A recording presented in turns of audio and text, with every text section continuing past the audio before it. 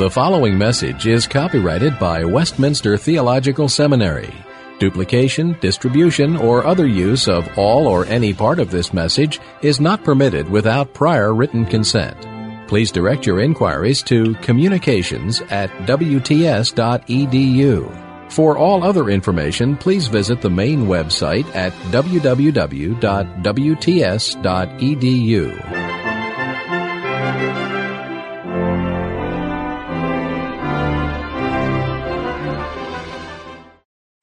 Now, I'll read something about Barth and Schleiermacher. I'm trying to cover all of 19th century, including Barth and recent times.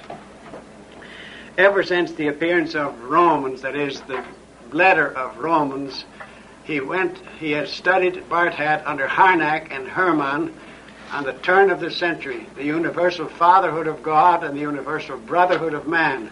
And he said, that's no gospel. So I'm going to spend a year reading the Bible, and particularly the book of Romans. And that speaks of a God straight down from heaven, not horizontal, but God. Gott ist im Himmel. God is in heaven, and you are on the earth. And you are earthworms, and you behave as such. Now, that's about the way he talked, and he spoke, and he drove with great vehemence. He said, when I published this, he sent one. I was somewhat of a peculiar schuler of you, Mr. So-and-so. I still know you. I appreciate you as a man, but I have repudiated everything of an immanentistic, basically false theology. So I now want to speak from the Bible alone. How can you speak? You can't, but you have to. Well, you have to say what that God does for you, within you, and through you, that is impossible. So far, he says, as I have any philosophy, it is that of Søren Kierkegaard, who says, the holy other is holy one, and it comes straight down from heaven. Now, let me first call attention to Schleiermacher and how Barth thinks of him, and Brunner too. Ever since the appearance of his first commentary on Romans, Barth has been concerned to set off his theology from that of Friedrich Schleiermacher. Schleiermacher is often called the father of modern theology, that is, modernist, not historical Christian, but modern in the sense of post-Kantian, in which the idea is that you cannot know God, you must act as if, and so it is called, and Barth calls that, consciousness theology, on the basis of the allgemeine, general human consciousness, in terms of which we know what we know, but we don't know, and we can't know anything above what our eyes see and what our thought can think. We have to point to, like a ship can point to a pole star, but not lift it up. So we're always going in circles. And Brunner says of Schleiermacher, if you got mysticism, then you don't need the Word. In other words, Barth and Brunner worked together first. And they were opposed, and Brunner wrote an entirely book, Die Mystik und das Wort. Well, mysticism was a bad term, but the Word, but not the Word of God direct in history, as we shall see. Barth constantly speaks of Schleiermacher. Such theologians, says he, begin with the fact of man's consciousness as something that is given, right now, here and now, without referring to God. From our own consciousness as a starting point, these theologians proceed to inquire about the possibility of knowing anything about God. Over against this, the consciousness theology, Barth wants to set the theology of the Word. Instead of beginning with the possibilities in general, we must begin, he asserts, with the reality of God. Now, I'm stressing this because after a while we shall see that he means something different than historic Christianity. How can man speak of God? God is in the heavens and you are on earth. It is impossible, yes, by God's election and predestination, the impossible takes place. And thus, theology will therefore be the doctrine of election at the center of its efforts. By means of this doctrine, we are to cut out ourselves loose from all correlation and even from all relation with the consciousness of man. Now, not correlation that is correlative to one another, like rationalism and irrationalism, like two rafters supporting one another on what? On nothing. Well, he says that's what it is. It's a projection through consciousness, and that's what is the main thing, and that's what's basically mistaken about it. But, says Barth, the doctrine of election must at once be related to Christ Jesus. For in the beginning of all the ways and works of God, he is both the electing God and the elected man. That's Jesus. God elects. God is Christ. And Christ is the electing one. Now, then he is both, election is therefore always election by Christ and in Christ. The whole of Christian theology must accordingly be Christologically interpreted. This, moreover, in terms of Barth's concept of Christology. Schleiermacher's theology was basically anthropological, he says, rather than Christological. He did indeed assert the absoluteness of Christianity. In this he was no doubt sincere, but, quote, at the back of even his most powerful presentations stands the fact that he addresses in his, Schleiermacher, his work, addresses that the basic outlook of every religion is in itself eternal, since it forms a supplementary part of the infinite whole of religion in general, in which all things must be eternal to be at all. Now that's what Schleiermacher means, or Brunner means, that it is an identity thinking. God and man, we've seen that man and God are one. Thought is thing, and thing is God. And having no truly Christological theology, Schleiermacher also fails to have a true theology of the Word. This is all the interpretation of Barth. His historical element in religion, the objective motif, the Lord Jesus, is a problem child for Schleiermacher. He did not clearly presuppose the divinity of the Logos, as did the Reformers. According to Schleiermacher, quote, Christ is the revealer and redeemer only, quote, insofar as he affects the higher life. Thus, the objective moment of religion dissolves into the subjective. According to Schleiermacher, it is not to Christ alone that we must look for the knowledge of God. How does Schleiermacher's doctrine of the Holy Spirit save the situation? Through a proper theology, the Holy Spirit, there could be no question of dissolving the Word. But Schleiermacher explains the working of the Holy Spirit, too, in the familiar form of religious consciousness. However much, then, we must hold that in some depths of his mind Schleiermacher intended otherwise, it remains true that for all his effort to elevate the Scriptures in the Christ, he had neither the Christ of the Word nor the Word of Christ. It is therefore, he argues, our prerogative and duty to turn away, however reluctantly, from Schleiermacher and go back to the Reformers. With Luther, the divinity of the Logos demands the most direct possible the divinity of the Spirit. The Redeemers, the Reformers, interpreted man in terms of Christ and his Word as they were led by the Holy Spirit. Let us return to them and then go beyond them in their spirit. Did Barth really turn away from the consciousness theology? Did he really return to the principles of Reformation theology? Before answering these questions, let us consider further Barth's own analysis of theological trends and factors in his day. In his survey of 19th century theology, he writes a chapter on Ludwig Feuerbach, the philosopher. And chapter follows immediately upon the one dealing with Schleiermacher. Elsewhere, too, Barth concerns himself with Feuerbach.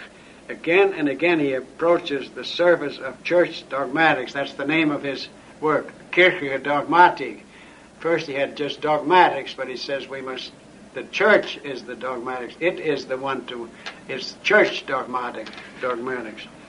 In two famous books, The Essence of Christianity, The Essence of Religion, Feuerbach told the consciousness theologian that their theology was only undercover anthropology. In worshiping God, he stated they were merely worshiping the projection of themselves. Why not frankly admit that it is the apotheosis of man that all men are after? Was Feuerbach completely in the wrong? Not so, for Schleiermacher and many others as concerned. Feuerbach is singing his Magnificat and his song is not too different from that of consciousness theology. Patching up consciousness theology will not help us in the least.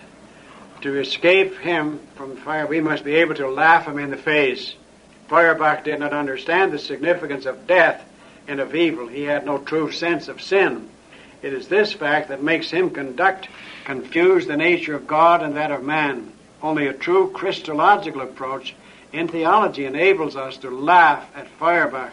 Skepticism can only be answered if we begin our theology with Christ. Again, only the theology of the Word enables us to laugh at Feuerbach. The problem of sin and of death can only be solved in terms of the yes of God spoken to men in Christ. Does Barth really have a theology that can answer skepticism? Does he really have a biblical view of sin? Does he really give answers to men as sinners in terms of the Christ of the Word? We shall seek to answer this question. Now, then Strauss. Only brief mention must be made a discussion of Strauss. Strauss's life of Jesus brought in the forefront to attention the question of God's revelation in history. Strauss was not the Antichrist by any means, but he did offer in his time the sight of the theologian who has become an unbeliever in all to behold, and without denying it, our historical information about Jesus is incomplete and uncertain. Expounding Strauss, Barth says, it is out of the question that faith in salvation can depend on things in the smallest way, part of which are not in doubt. And in any case, it is a matter of principle that there should be no such dependence. Just as certainly as the destiny of man is as universal one and accessible to all, and the conditions open upon which it is achieved must be accorded to every man, the perception of the goal must not only be accidental one, the historical perception coming from within must not be in each man can find for himself. Here then is Strauss, argues Barth, is in a skepticism equal to that of Feuerbach.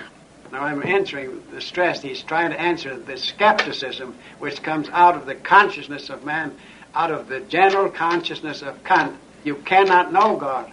You don't know him. You couldn't know him, even if you would. And of course that's completely opposite the theology of the Scriptures. But, he says, something absolute as a part of the world and human history as much as a sword of Lath.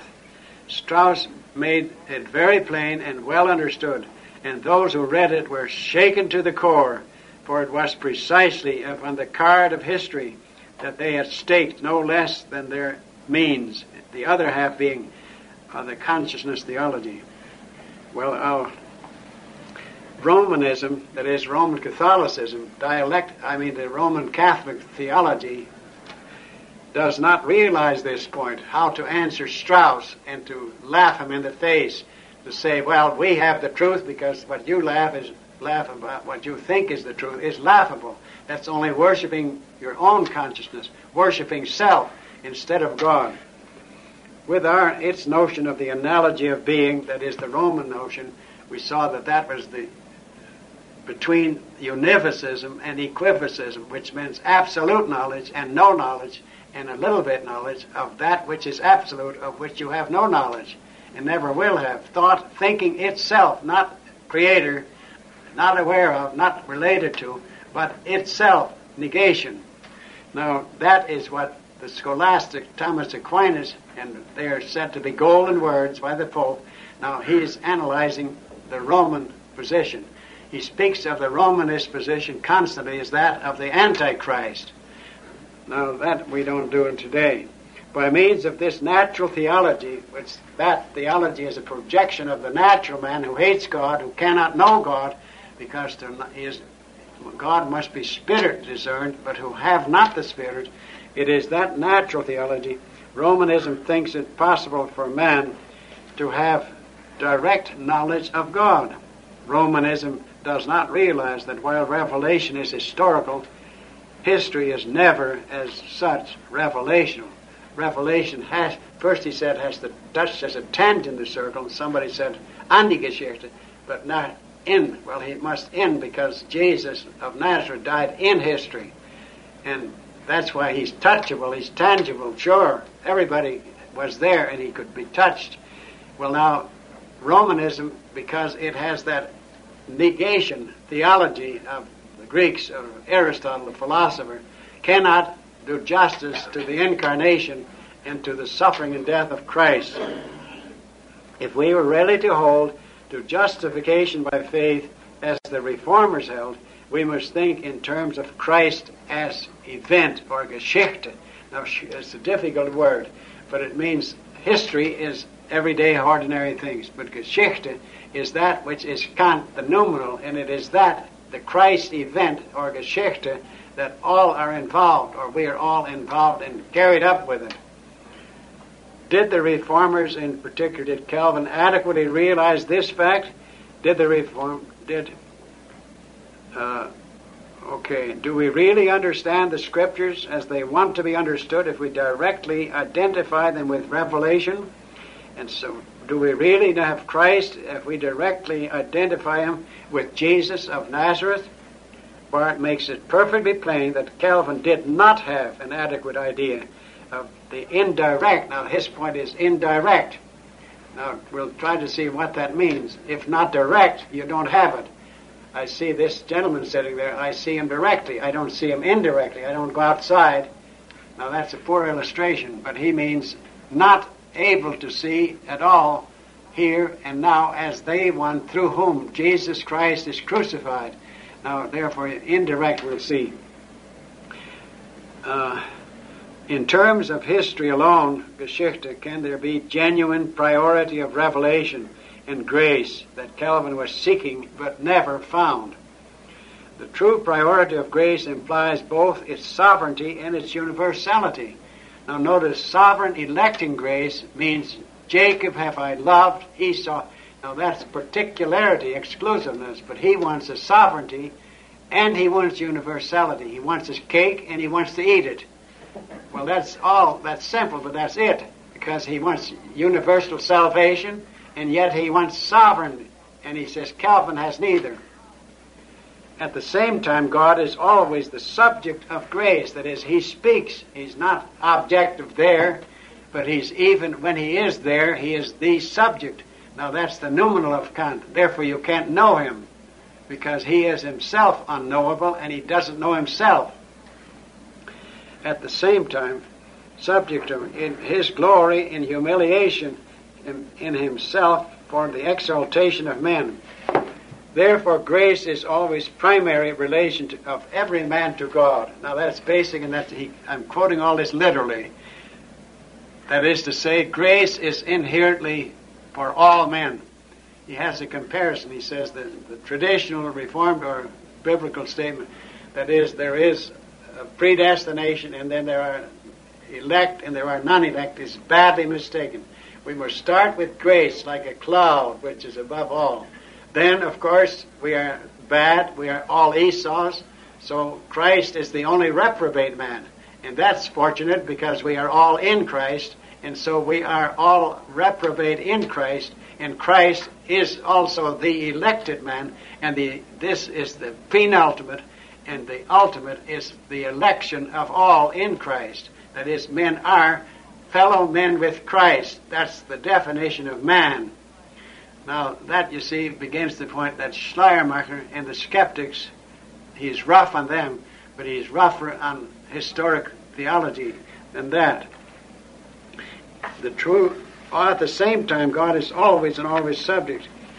It is the glory to humiliate himself and for the exaltation of man. God humbles himself. He says somewhere, I have actualized Chalcedon. Now, Chalcedon says God is one in one substance and two, a divine person and a human person, and a human nature, divine nature. They did that against the Greeks. The Eutychians wanted to say God is man and man is God. Therefore, one being, as the Greeks, as we saw, are without exception. The other went over against that Nestorianism, two persons, the divine person, well, we would neither have salvation, because Christ says, I and the Father are one. But he humbled himself, he who thought it not robbery to be called equal with God. He was God. He humbled himself to become man, and then was crucified on the cruel cross for the redemption of sinners. Now that all happened, directly observable. As John the Apostle said, we've seen, we've heard, we've talked, we've walked, we've seen. John says, I was at the crucifixion when he said, Woman, behold thy son. And to that disciple he said, Behold thy mother. And that disciple, which was the disciple whom Jesus loved, took Jesus' mother, but now a sinner, a woman like any other woman, saved by grace, into his home because he had room for them. Barth makes it perfectly plain that Calvin did not have adequate knowledge. However wretched the reality of his sin, however dreadful wrath of God upon sin, it is settled in advance, zum vornherein. Before you open the door, he has forced it open. And that's true of every man. It advance by the nature of God. That is not by an act of coming, but that's his nature. And he couldn't help himself. And therefore we are by nature. We can't help ourselves. We are Mitmenschen Jesu, fellow men, believers. And therefore we are saved in him and with him. We are fellow saviors with him. Through our preaching, we are Jesus speaking, and we are one with Christ. We want other men. They don't know it, but when we go out preaching in the distant countries of the Orient, we don't say, you are dead in trespass, but Christ Jesus came into the world to save sinners. We don't need sinners. We need to send missionaries because they are, without their knowledge, in Christ, Mitmenschen Jesu, just as we say of our children when we have baptism. Yes. Well, how can Barth say this over and against the specifics of Scripture? Well, that's the point, because he says every word the Scripture says and misinterprets every word afterwards or at the same time. In other words, it's the case of the Logos, which for John, the Gospel of John, is the Word and was one with God. And this Jewish interpreter, who recalls who he was? Philo. How? Philo? Yeah, Philo. Well, he was a Jew and he hated Christ, but he wanted to make sure that the Greeks were in agreement with him in the Old Testament. So he allegorized. Well, now, dehistoricized, allegorizing. That makes a picture of it. Well, indirectly. Now, that is what he was opposing. So you have exactly the same words, but exactly the opposite meaning. Yes, go ahead.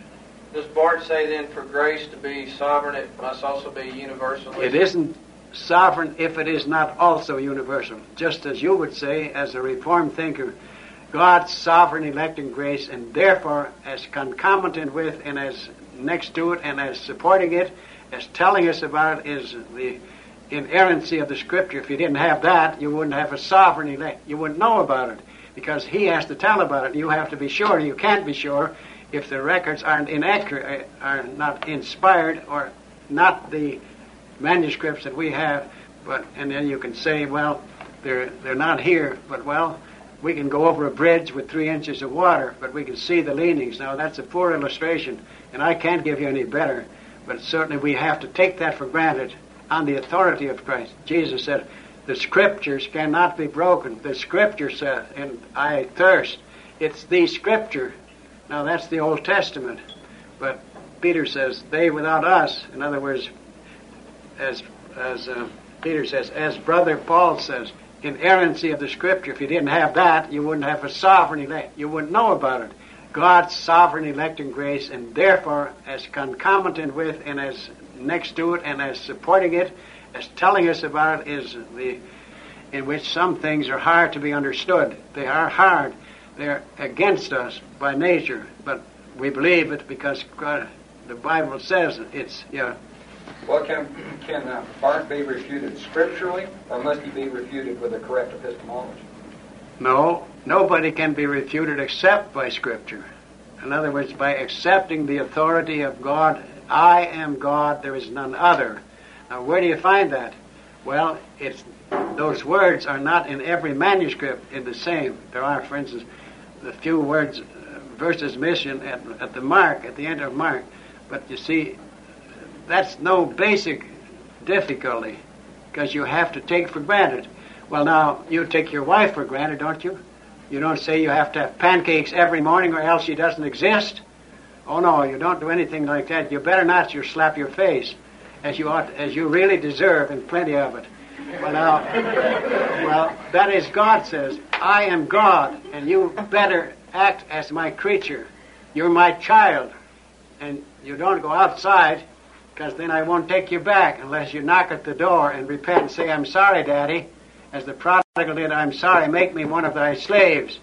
But he had gone and spent his substance with riotous living. Well, that's what all of us have done. Who else? Now, Barth and Protestant orthodoxy. Calvin's failure to see Christ in terms of the principle of Christ's event was largely in spite of himself. Such is no longer the case with later Orthodox theologians. They're getting worse. They made a virtue out of the idea of direct revelation, but their basic allegiance is to direct revelation. And the idea of direct relation is profane. He talks about das Profane es gibt, the profane given us. That's profane. Why is it? Because that's what Kant says, that is it. And then you can know the whole thing, just like you want some ice cubes for your drink of ginger ale. So you take one of these trays and you put cubes in them and you put water in them. That's the irrational. The 7 seas are full of it. You don't know how many more are coming. And then, of course, you freeze it. That's the rationalism. That's the determinism. And then you take them up and mirabile dictu. You get the same size. Well, that's the point. They're all the same size because you have sized them up. And then you take them out and you knock them out and then put them in ginger ale or whatever you like.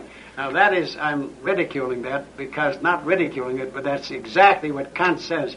They are mechanically cause and effect. Of every effect there's a cause and a cause and a cause. And the cause in this case is the effect of the preceding cause, and so in infinitum. Purpose PPP infinitum. Cause down below, being, big being. But there's always a bigger being than the biggest being you can think of, and always a bigger P than the biggest P you can think of, and a bigger C than the CVT you can think of. Now, don't you see? Now, that's right, but it shows that it's an infinite regress or an infinite extension, like a string that is infinite, and you have to string every bead. And the strings, beads are like marbles, they have no holes in them, so you can't string 2 of them, and you've got to string all of them, or you can string 1 of them, and otherwise they're all separate. Well, what happens with an infinite number of beads or marbles? I had a girl in class one time. I said, Miss So-and-so, can I have your string of beads? And I clipped them. They rolled over. But there were 16 courteous and kind-hearted gentlemen that picked them all up, and she had her string of beads again. But there is no kind-hearted somebody that strings the beads again. For you, if you have clipped them, you couldn't clip them unless God permitted you to clip them, and His wise purposes had clipped them because He wanted to defeat the seed of the serpent. And then, having brought all things together, and having known all things beforehand, God has promised to Abram. You know, it's either all or not. Go ahead. Why does Christ have to be seen in terms of His work or the Christ event rather than historical? Well, the point is that he wants it philosophically intelligible. He's a modern philosopher theologian, and he does not believe. I can quote that. He says Christ did not come in history. The steps downward, His death, His burial, His death, His descent, and upward are not following one another in history. Well, what then? Well, they are Geschichte. That is, they all are one, which is the best illustration. They are not true in history. That's indirect, that they are all at the same time. Christ is born, pre-existent, and post-existent, and in history we can hear Him, we can touch Him, we can handle Him, we talk to Him, sure. But that's like Kant. Everybody you could talk. A certain man named a rabbi of Nazareth, and people didn't like him. Well, Kant likes him and loves him. And I'm not minimizing the fact that he no doubt was a Christian. I'm not saying that or suggesting that. But I'm just saying that this theology is not Christian. Anybody else? By history, that is ordinary history, Barth means history as the past, the history as studied by the average historian, whether Christian or non-Christian. How is Barth's view of Geschichte related to ordinary history? There is clearly an overlapping of the two. There is never identification. See, identification is profane. For instance, in Holland they asked him about a Heelkijk who was deposed because he didn't believe the history. He says, well, a speaking serpent, I can't believe that. Anybody can, but wouldn't the dear brothers of the speaking serpent rather listen to what he said? Well, what he said, whether he was there or not, well, that isn't even indirect. A non-existent serpent can't speak, can he? Of course not. But the point is he's ridiculing the direct revelational. He says, the dear friends of the speaking serpent, they were the Reformed theologians who were subject to and believed in the historicity of the Genesis narrative and of the direct revelation of God in history, because that's what it was true there. In the fourth, now, Barth's main doctrines. Now, I don't know if you're getting tired of it, but I'd like to really deal with Barth, because in Barth you have all modern theology. I mean, you understand Kant as backup, and then Schleiermacher as consciousness, and Brunner as with Barth. Essentially, they work together, but then they separated, but Barth is they call it neo-orthodoxy. Well, that neo-orthodoxy is new modernism, but neo-orthodoxy is not orthodox. That's why just as we today have problem with the inerrancy of Scripture. See, Princeton Seminary, the great institution. In my day, B.B. Warfield, Caspar Wistar-Haas, Gerardus Voss, and William Park Armstrong, Jack and Gresham Machen, they were sound and they believed historicity. They wrote articles in defense of it. Now, that is now to be cast out, you see, completely. It is not a question of what I believe and Westminster believes, but what historical Christianity is, what the Reformers, what Luther believed, what Calvin believed, what Augustine believed, well, what Christians believe. Now, in addition to using the idea of history, Geschichte, in order to return to go beyond the Reformers, man need never fear that he is or can be anything but the object of God's grace. In grace, the grace of God is truly grace. It is wholly undeserved and wholly new. See, there's wholly different, wholly new, and yet it's universal. It's all new and it's all old. Now that's not a piece of cloth, but in this case you can have to not only, but they are one. They are not patched together, but they're always new because they've always been. So they couldn't be newer than new. And like Heidegger says, reality turns around. Has been. The future has already been. It's emergence. It's like a whirl in an ocean, which goes around and round and round and never stops. And you can see a piece of wood go round and round and round in circles. At the same time, this truly free and sovereign grace certainly reaches down to man and, quote, to all men, underscored. Both of these aspects are expressed in the idea of Jesus Christ as Geschichte, that is not as ordinary history, but as that which is above history. As I just want to ask you one quick question on Kant. Did Kant believe in a first and second cause, like God? No, Kant believed that you couldn't use the word cause beyond what you could see. I can illustrate it. Maybe my father had an old cluck hen and he put duck eggs under. Well, the poor old hen had to sit a week extra to hatch the duck eggs. If you're a good farmer, you know that's true. Well, then, you see, there was a little lake there, and off go the little ducklings, the ugly ducklings, swimming away. And the poor old mother hen had to stay on terra firma. It couldn't enter in that other realm. That was Geschichte. Wholly other. How could a chicken swim? Well, a duck can do both, but that's what he's a duck for. And an ugly duckling can swim as good as any nice duck. Well, now, don't you see? Terra firma, solid ground, is science. Like Bultmann, science has said this. That's why we have to demythologize Genesis and demythologize the whole of the Christian religion. Now that, see, science proves and science disproves. Well, that means it's because it's completely determined and man knows exhaustively. He can get a telescope. Of course, that's to show that science cannot do everything. Go ahead. Well, no, what I was referring to, I thought Kant would say that God was the first cause of evil since he created Lucifer in the first place. And when Lucifer rebelled, he was the second cause of evil. No, you see, there is no such thing as beast as Lucifer. Or Kant, he didn't believe in it. So he doesn't need to bother about explaining him. Well, he didn't. Of course not. He didn't believe in the history of Genesis or of anything. I mean, Jesus Christ of Nazareth didn't know that he was that. He didn't claim so. He just know that nobody knows. He's no different. And then he doesn't know that anybody knows, and therefore how could Jesus know? He was just deceived if he thought himself he was different. That's useful because, you see, you get more into the depth of what really is a basic opposition to the gospel.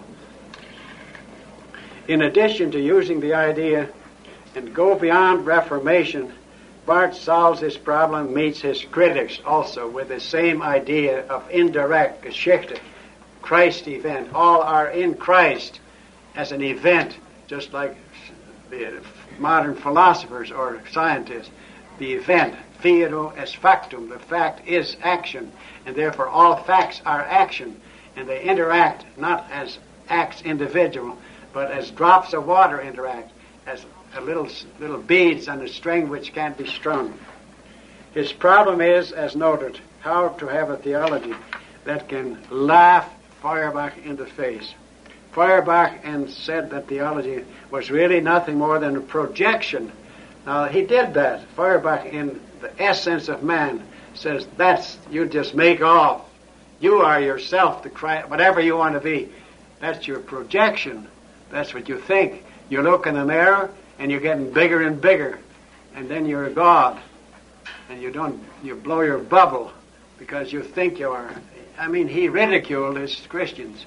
And that's why Barth says we must laugh him in the face, because if we don't laugh Feuerbach, who's the worst of skeptics, we can't even deal with decent skeptics. I mean, with less, well, I don't mean morally indecent, but I mean with less penetrating and less intelligible and intelligence, high school or grade school. They're all skeptics because they all hear that skepticism is the style. The mistake in all these approaches is basically the same, that the starting point, one's theological thinking, from the bottom up, from the consciousness of man, and he calls them consciousness theologians, which means from the bottom up. And then after that, building up a Christ who is a higher consciousness. True theology must start from the top down. It must offer the light of the revelation of God in Christ, as that in terms of which alone man knows himself. If the consciousness of man itself must be interpreted in terms of revelation, then the problem of faith and reason, theology and philosophy, has been solved, and we can laugh in Feuerbach in the face. In the facts of history must themselves be interpreted in terms of this super history. Then the certainties of ordinary history need no longer to trouble us. In other words, we don't care what they say. You can have biological evolution, you can have determinism, you can have anything you want, because that's the works that nobody bothers about, because that's not where Christ came. Christ didn't save it because he didn't come into it. He didn't even think of it. He wasn't himself in that realm. I mean, the real Christ. And then, if the resurrection is primarily Geschichte, that is not historical, and that, therefore, the steps downward and upward, his death and his resurrection, are identical, that cannot be in history. It makes no sense to say that last week is this week, that I was last week in the Keystone State and I'm in the Lone Star State. I couldn't be the one at the same time. I hope to go back eventually to the Keystone State. You people get too much snow here to serve me. Well, I hope you forgive me. Now, then Bultmann would be right. such as he says. Now he's trying to oppose Bultmann, demythologizing. No, that's bad. But history, Geschichte, that's good. Now then you see it's an attempt to distinguish between virtually, at least so far as Christianity, they both deny, and openly so, and frankly so, and don't make any bones about it, the historicity of Christ and the Scriptures. If the resurrection is primarily, then only peripherally, ordinary history, can we boldly assert that our faith is based on fact, a fact as an event, namely the meeting of Christ after his resurrection with the apostle. Now that's an event that then took place. We are not any further. The disciple at second hand is not further away than the disciple at first hand, because no disciple is directly walking and talking with Jesus, but the ones ever to come and the ones that have been are all in this one event. We are all in Christ Jesus in this event of his being and his coming and his saving and being his work and his saving of mankind. Jesus Christ the mediator. Corroboration and amplification of this general statement must now be given. In doing so, we begin with the nature of reconciliation or atonement, for Jesus Christ is reconciliation. Not he was first a person and then was the Son of God, the Son of Man, and he said to Nicodemus, you cannot see unless you're born again, but direct, it's all one. There is no Trinity, separate persons, but there is one God who says, I am the Lord. Jesus Christ is, because he is truly God and truly man. He is a human person. Now that has its own, his being as man is his work. Now notice, his being is his work. Well, now we say Christ Jesus was before all times. And you remember in John 17, he says, Father, I return to thee to the glory which we had before the world began. Now then he wasn't yet working in the Father. They were purposing, all right, but you can't say Christ is his work. That took place after he was born in a manger and after he was reviled by men. And then he was crucified by the hands of wicked men. That is high history. But you see, his being is as a man. Well, then he's a different man, because every man is one with Christ. And that means he is working, he's an event, he's active, he's doing what he ought to do, because he is in Christ, and therefore he works with Christ and as part of Christ. His work is the work of saving all men. The man Jesus, quote, is the coming kingdom of God. Now I'm purposely putting that in quotes and giving you the reference. But Jesus is the kingdom because he is in the Word of God. As such, he is identified with the divine subject, that is God, the subject. Yes, go ahead. Does he indicate that there's ever anything outside this event? You're stating that he No. says that everything is in the event. Well, yes, of course, that's all as an interpretation. He doesn't pretend that dogs and cats are in these events, or any of us physically. But he says that spiritually, all men are in Christ. And that includes the state, because it has to be all, or it can't be adequately. He's speaking strictly of the spiritual realm and not of the physical then. Well, it includes the physical, just like your spirit and body. Then the cats and dogs would be in the event. Well, of course they are, in that sense, but not physically. You can't, there are too many cats for that. So are cats and Yeah, go dogs ahead. in the event the same way we are? Pardon? Are cats and dogs in the event the same way we are? Oh, they're absolutely real. You can scratch your eyes out. And if they come too close to Bart, they would have scratched that, and we wouldn't have had all this thing to do. Not that I wanted to do it. No, he was a good man. But the point is that, yes, go ahead. Okay, Bart, you say, was a Christian. Well, I'm not judging any man's heart. Barnhouse said to me, I want to talk to you. Karl Barth, Dr. Barth was a born-again. I says, Dr. Barnhouse, I'm not judging any man's heart. That would be wicked, because we're told God judges the heart of man. But if you come to Philly with me and look at that, that's not Christian. Well, he says that was too big a book. Well, you don't need to read the book. I'm quoting you literally from what he said in certain pages. And he said everything I've quoted. because he wrote an awful lot of things that they call it the white elephant. Well, he wrote a lot, and he had I told you, he had a full-time secretary. Since the identity between God and man and Jesus is the living identity and Geschichte, I'll use that word because that type of was the Christ event, which is inclusive of all that has been, is, and will be. That is the human race. That's not universal salvation through the blood of Jesus. He doesn't believe that. That's why he doesn't want history, ordinary history, because he doesn't believe that. And that's why he has the Christ event as an ideal situation, which includes Plato, Aristotle, and everybody, pagans, whoever. He doesn't mention those, but he constantly says all men. And he emphasizes the A-double-L over and over again. Of course, this is all written in German. But, I mean, it isn't universal salvation. Say, the possibility, like some of my Arminian friends say, God made possible, it's up to you to choose. Well, they mean that Jesus died for them on the cross, and they are saved because they believe that. But that's not what he believed. He didn't need anybody. Judas Iscariot was the open situation in preaching.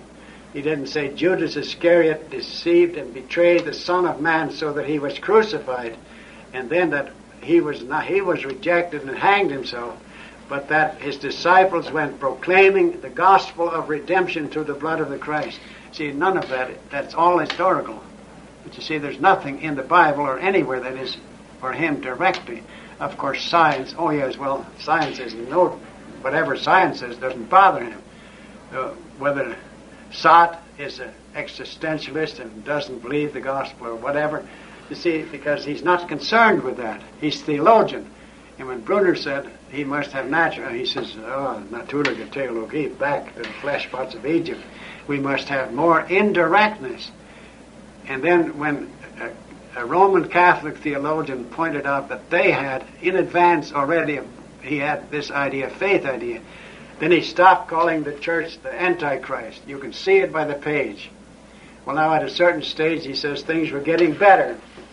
And then he talked about that marvelous book of Berkhauer, The Triumph of Grace in the Theology of Art. But one of them is accepted, the cannibal.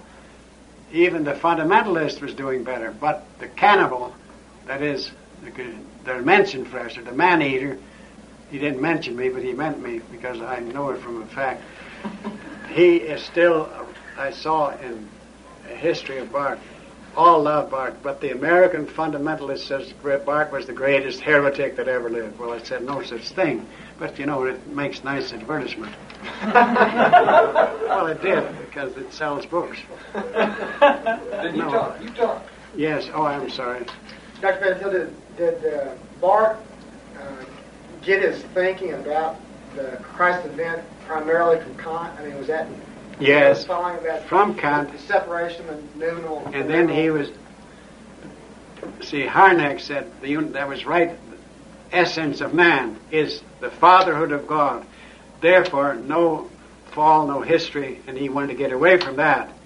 He wanted a real Christ, and that's why he studied in Savonville, and he didn't do anything but write his comment there. God speaks senkrecht van oven, straight down, perpendicularly. You are in heaven. I am in heaven. You are on earth. And listen to me. And now I'm telling you that I'm a very peculiar pupil of yours, as he was, because he didn't believe a thing. But neither did he himself improve matters, because now he has the Holy Other, which is as much as little the Christian historic gospel as was that of the others.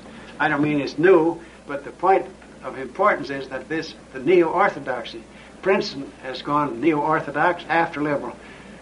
Amsterdam, the two great Reformed institutions, has gone neo-orthodox and beyond, the new hermeneutic. Not one anymore in the faculty, or that I know of, believes the historic gospel without residue. Kuijtert says Genesis is a teaching model. Now, that means he's not Adam and Eve, and that we are created in him, and that we are sinners in him. Well, now you see that penetrates even to the, well, those are the two most outstanding institutions, largest, faithful, Reformed. Now, there are lots of good Bible schools and other places, I'm not denying that, because I thank the Lord that there are many, many, many that have not this, that are true. But we have to, because they have so much influence. You know, it's almost everything you read is Karl Barth. I mean, lots of them. Yes, but Did you say earlier you'd have personal contact with Barth? well, yeah, he talked to me. He says, he said, he's a bad boy. He's not going to heaven. That was told from somebody else. But he patted me on the shoulder, said some bad things about me, but I forgive you. I forgive you. He said that right to me. Well, I didn't. I was so flabbergasted I couldn't say anything. I couldn't say thank you, Dr. Barth. But there were some students there that evidence. There were some students there that were there, and well, that's that. But that idea of separation of the holy other and just, versus just regular history or normal history, that's primarily rooted in Kant's idea of the noumenal. Yeah, and that was developed, for instance, by Rudolf Otto, Das Heilige, the holy, which is holy other. See, that was all application of Kant's noumenal. Okay. But you see, When Kant uses noumenal and phenomenal, what does he mean? well, he means is that in this phenomenal world, that's mechanical. They can put you on a couch and examine you, your heart ticking well or not. But the noumenal, that is, which is unknowable, that means he uses numinous, N-U-M-I-S. Kant used noumenal, N-O-U-M-E-L, noumenal, das numinöse, the noumenal realm. That is, doesn't mean certain territory, because it's the noumenal that underlies the phenomenal. So it's the phenomenal is like a ship, and its attitude gets bigger and bigger till it bulges out, but it's always this float. It's like Noah's Ark, only it's worse, because it hasn't got it's got all mankind in it, but there are none that are saved in distinction from others. There's not a Noah and his house, because all are drowned and none are drowned, and all are out because as none are out. Yes. Is the same analogy as basically Plato's a real and ideal? Yes. Now, that's right. See, the real is the ideal of which no one can know. Thought, think, that's what he says. The true knowledge, absolute knowledge, episteme, is the good. And then we have a little knowledge. We have doxa, guesswork, and then, but Diotima the Inspired says, that's it, boys. That's the gold star. We know, God is the source of the good, but certainly not of evil. You wouldn't say that. So there is another source. So intellectually, by use of your intellect, you will always come to two principles. You can't harmonize them without killing both of them. But you have to have unity. That's why you have to go out of this world and say it's in the realm of ideas. And then Socrates said, if you're going to know about that, then I have to know the difference between Socrates, snub-nosed, and Callias is a man, and that's accidental. See, it's either you know all things exhaustively, and then there's no difference between Tom, Dick, and Harry, or you know 1, 2, 3, but then they are not related. Then you can't have a Christ who died in your place, or you can't have a father and a mother and children, because they're all not like angels, but just there as, well, who else? Jesus Christ, the Lord, as servants. Well, I better hurry up. Barth says that he has established the doctrine, reestablished, actualized the doctrine of the Incarnation. The entire relation between God and man exists in their common Geschichte, which is Jesus Christ. Jesus Christ is the finished act of the reconciliation of man with God. This, the primary relation of all men to God, is their oneness with Jesus Christ. Christ is the act of God in coming down into time and space for the purpose of saving men, and men are the act of participation in the being of God through Christ.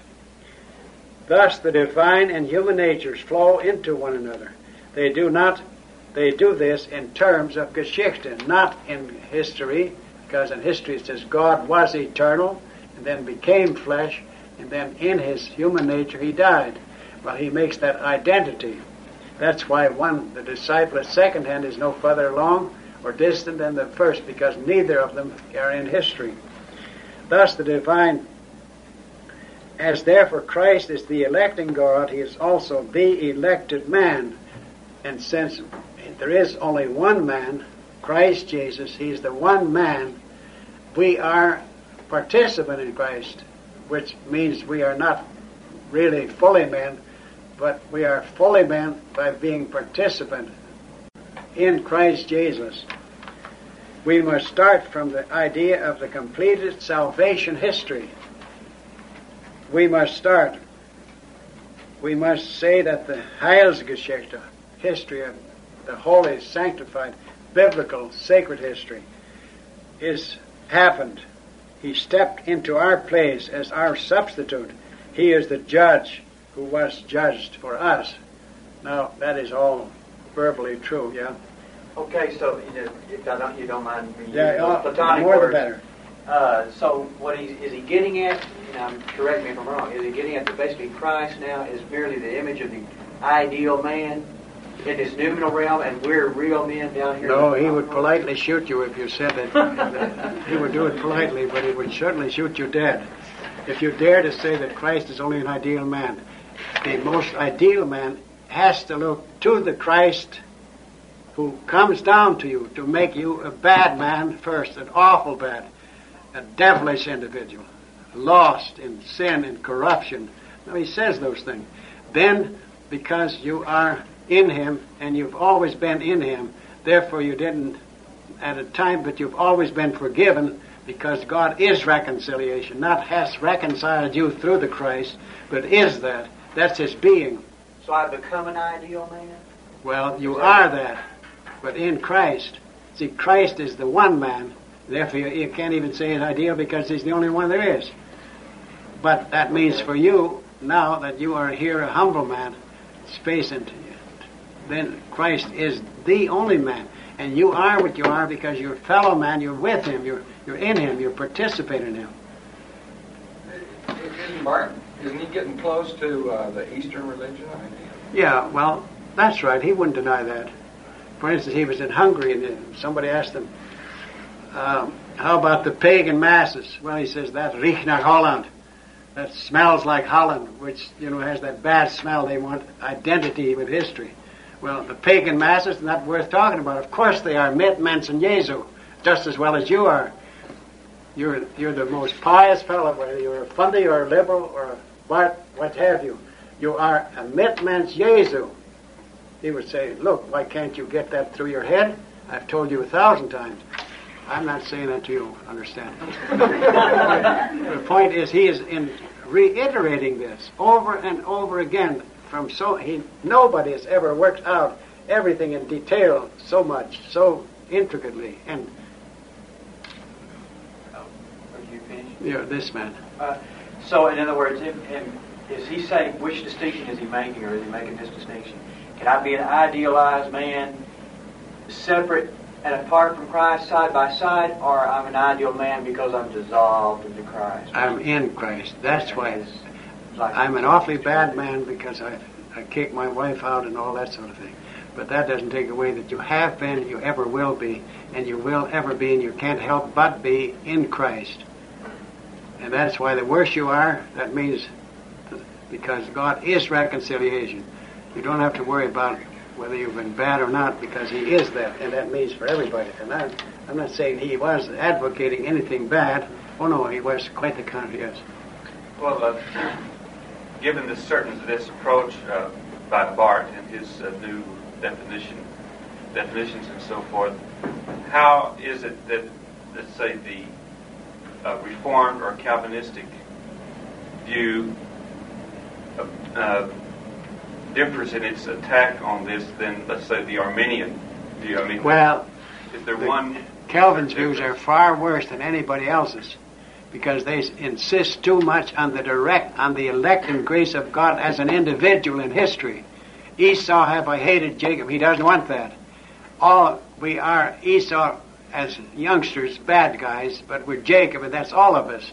So that's a relative and not a historical distinction. See, and Calvin says, and the Reform says, well, that happened because the Bible says it. Well, that's direct revelation. That's profane givenness. You must say God is reconciliation. And that's why it's actualized. There are no more two natures. God, the whole God, the divine God. Passionism, he says, is a bad heresy. But he makes it worse by doing it modernized with modern machinery, which is always worse than the computer can mess things up better than you can. Well, yes, Dr. Johnson. Does he share then with Oriental thought the idea that individuality and personhood in that sense is somehow evil? No, except that not they are any worse. Yes, we are evil, but so is Christ evil. But is Christ to be seen, when he talks this way about Christ and the Christ event, he's not thinking about an individual person, the third person of the Trinity, is he? No, but you see, Christ is the Christ event. That Jesus of Nazareth, he's a good man. I mean, we've talked with him, we've handled him, all right, but don't you see, he stands for the Christ event, of which he is the center somehow. But you see, he doesn't pretend that he can see through this. He just says that's what the Scripture says. I don't know if I made it clean. Yeah, I think so. I think one of the things that's confusing me, and I think perhaps some of the others here, is that Baruch uses the term Christ, and we immediately read in this individual person, Jesus Christ. And I don't think that's what he's saying. No, you're quite right. But you see, that's why Jesus is the center. So you might have the wheel and the hub and the spokes. Now, we're all in the wheel, but we are further away from the hub. Now, he's the hub of it, and on which, if it breaks down, it all breaks down. In other words, who was the poet? Calvinism was that chase, broke down all of a sudden when science came. What then is, he says, Christ is the ground form of humanity. Maybe that has a bearing on your question. See, other men are fellow men with Jesus. To be man is for other men. See, every man is a man if he's a man to an extent that he is for other men. Now we say, here, you shan't have any of my piece of pie if my piece of pumpkin is gone. Well, you give all men what they want, everything you have. And so you're fellow men with Jesus, and everybody is with Jesus. Christ is the reprobate man, while and become he is the elect man. See, the difficulty is we have to say words after each other, but he wants to say everything at once, like a funnel, which brings it all down and right now. Well, human words, he's struggling with that. He's a brilliant man, scintillatingly interesting. You can't quit reading him. But the point is that he's trying so desperately to make all humanity one man. Well, as you say, that can't be some individual, that it's manhood or man as this or that, and we're all participant, which does certainly not mean physical, and he doesn't even begin to say that. Would you say that would be similar to Sartre's concept that when I act as an individual person, I am acting for all humanity? In that sense, I'm acting for humanity. No, he is humanity acting. See, he doesn't. Okay, act. But like as an individual, as I go in and out my daily activities and I act, so I'm in common with all of humanity, and I'm defining what humanity is for them just as well as I am myself. Is that kind of similar? Or? Yeah, it's similar. That is to say, we are what we are because we're fellow men with Jesus. Well, that doesn't you and I, but holds for all men, and he says that repeatedly. He's not a universalist in that sense, but he says inherently a man doesn't have to be saved. How could it be universal salvation when the man doesn't have to save? You don't have to say, I'm poor, I have to go to the bank, if you've been a millionaire all the time. And you couldn't be anything else but rich, filthy rich. Because you're in Christ, you're a participant, you're the heir of salvation. Whatever Christ has, you have. And you're at home with Christ. And all that takes place in Geschichte and not in history? Yeah, except it touches history. In other words, he says before history, in Geschichte, and after Geschichte. Well, you see, calendar-wise, that you can't tie that in with another. I heard a man preach. He says, you poor calendar thinking. December so-and-so, so many years after he lived, Christ died. Poor people thinking about the calendar. Forget the calendar, tear it up, and think of just in general. Don't look at the calendar, because the calendar makes things hard, because then you have direct figures, and that's why Jesus of Nazareth, a man who walked with God and made miracles, and then they crucified him. Well, you mustn't think of that. I know we can't stop thinking of that, and he doesn't think of that because he has to tell us over and over not to do it, and that's why he has to tell himself not to do it. Well, you see, he has a hard time with himself because, well, he does, because he wants to believe this, and he does not want a historic religion, and yet he wants not universal fatherhood of God, just easy. He wants not, he doesn't want that stated doctrinally, so many concepts or so many individuals, but that's why he agonizes to get language together that will say that which cannot have happened has happened. Well, that's not a concept that can intelligibly be stated. You could say something happened yesterday and Mr. So-and-so murdered Abel, and then afterwards they say, well, murder is a bad thing. Well, even though Calvin taught this direct thing, don't the Barthians try to take Calvin and make him sort of a prototype for their own selves? Don't they try to make him sort of a modern theologian way back then, even though he was, like you said a minute ago, he acted in spite of himself? Don't they try to put him in their camp? And how do they do that? Since he was so directly against them by teaching the inerrancy of the Scriptures, how do they make him one of their own? They're always appealing to Calvin. Can you read? I think he's asking, how do the Barthians try to bring Calvin into their camp? Oh, well, because he's the worst if he stays out. I mean, he can for instance, that's why the Indians are better inside than outside. Because outside they come with poison arrows. And little kids can't do you much harm, but giants you better keep under control. There was a domine in this consistory. There was one man arguing. Well, he says, we've all voted, now I've got an extra vote, because he was the leader. Well, don't you see, the point is we must subdue that. We must not have direct revelation, because then, oh my, then we're sinners and we're bound for eternity death. And then it could then be that some are saved and others not, and that must never be. What one has, all has, because we are all in Christ. That is not because Christ died and shed his blood for all, as we Christians say, but we are all as creatures. Well, I understand why they want Calvin in their camp, but how do they put him in their camp? Oh, well, because Calvin has misunderstood. He meant so well. But he never, well, he says that. Well, he says that. No doubt the Reformers meant well, but they did not get away from Romanism, really. And they didn't actualize the incarnation, and they certainly did not. See, they protected it against the Romanist idea, because once for all, and the Romanist does not have once for all. And that's why and then his own position is not like Romanism, but not like Calvinism. But Calvin is nearer in form of words. That's why he meant so well. But he is, well, he says he has a God in himself before the world was.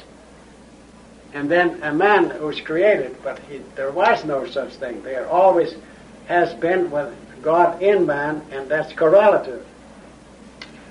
Well, didn't they grab hold of the idea that the individual could come to the Scripture and know for himself, the believer priest, and they grab hold of that and distort it? Yes, but you see, people that have never heard of the Scriptures do exactly the same thing. That is, they don't tear out pages in a book, or have never heard of that.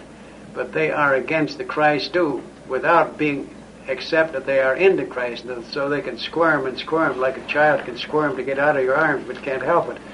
Well, they can be wicked, they can oppose him, but they are in him. That is, they are potentially in him. Well, that's exactly like the modern Roman Catholic says. We're all in the church.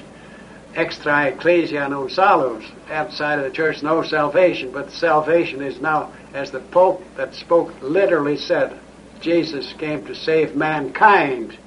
All mankind. Don't you see? That's why the Romanist position is exactly identical with that of Karl Barth. There's no more Reformation. We're back to that. Back to the Romanist position.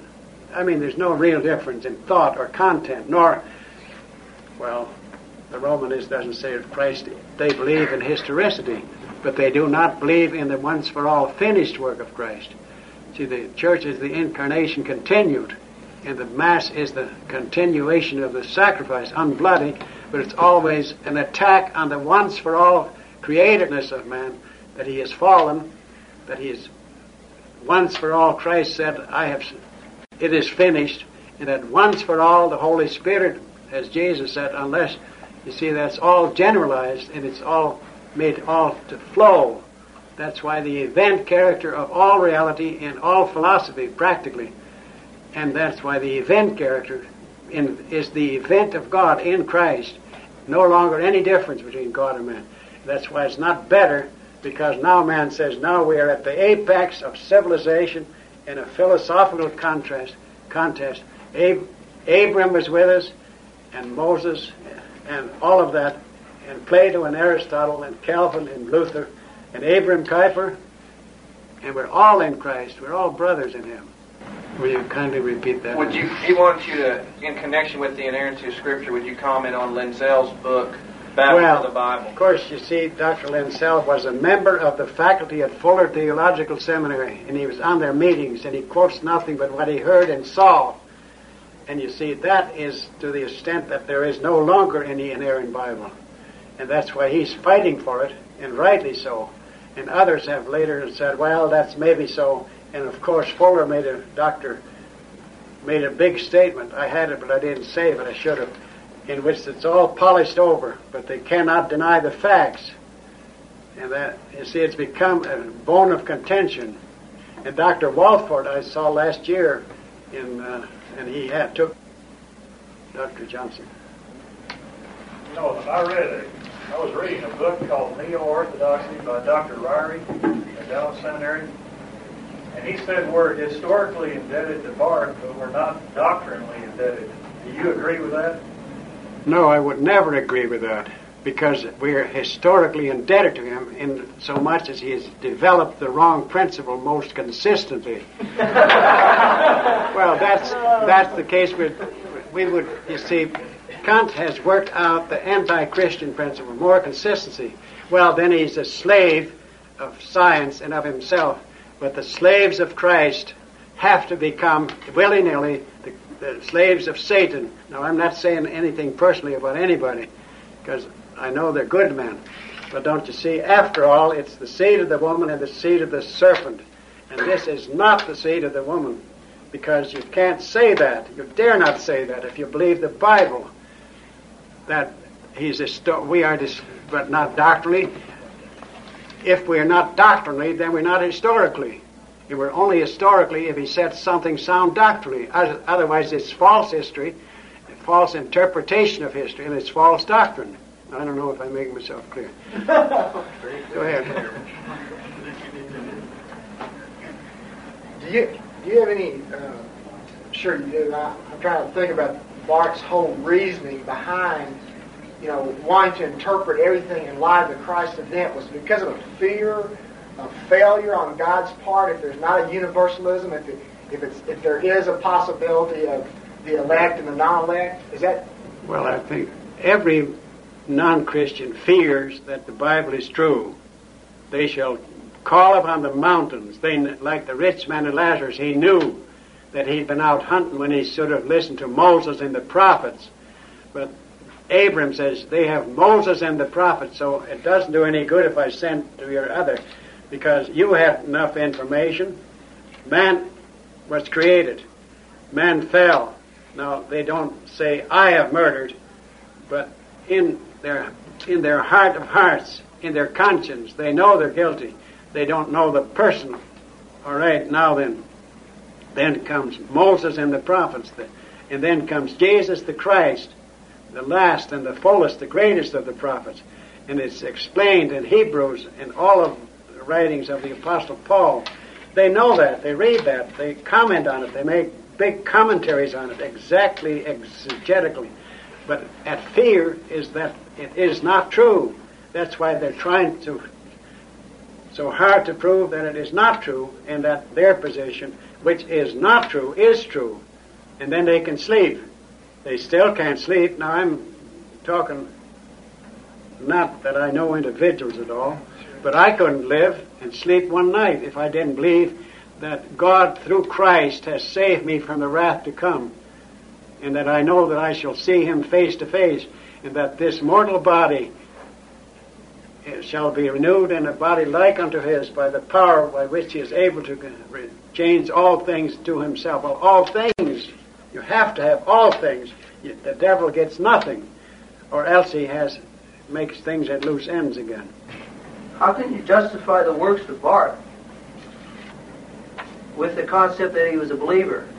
If we're to judge, if we say Christ said, "You shall know them by their works," and yet the claim is made that Barth was a believer, yet his works indicate that he was a tool of Satan. No, I don't say he was a believer, and I don't say he was not a believer, because that's the heart of man, of which our God alone judges. And He judges me, He judges you, and He judges any man. When the apostle says verbally that he does know, therefore you take for granted you don't need the Holy Spirit to be, then you write a book, How to Be Born Again. Well, you can't do that. You were told. You can't say to your father and mother, well, I'm not your child. You look like him, but I don't like you, so I go. Well, what can you do? It is thus, says Barth, that we have actualized the doctrine of the Incarnation, thinking in concepts of pure movement.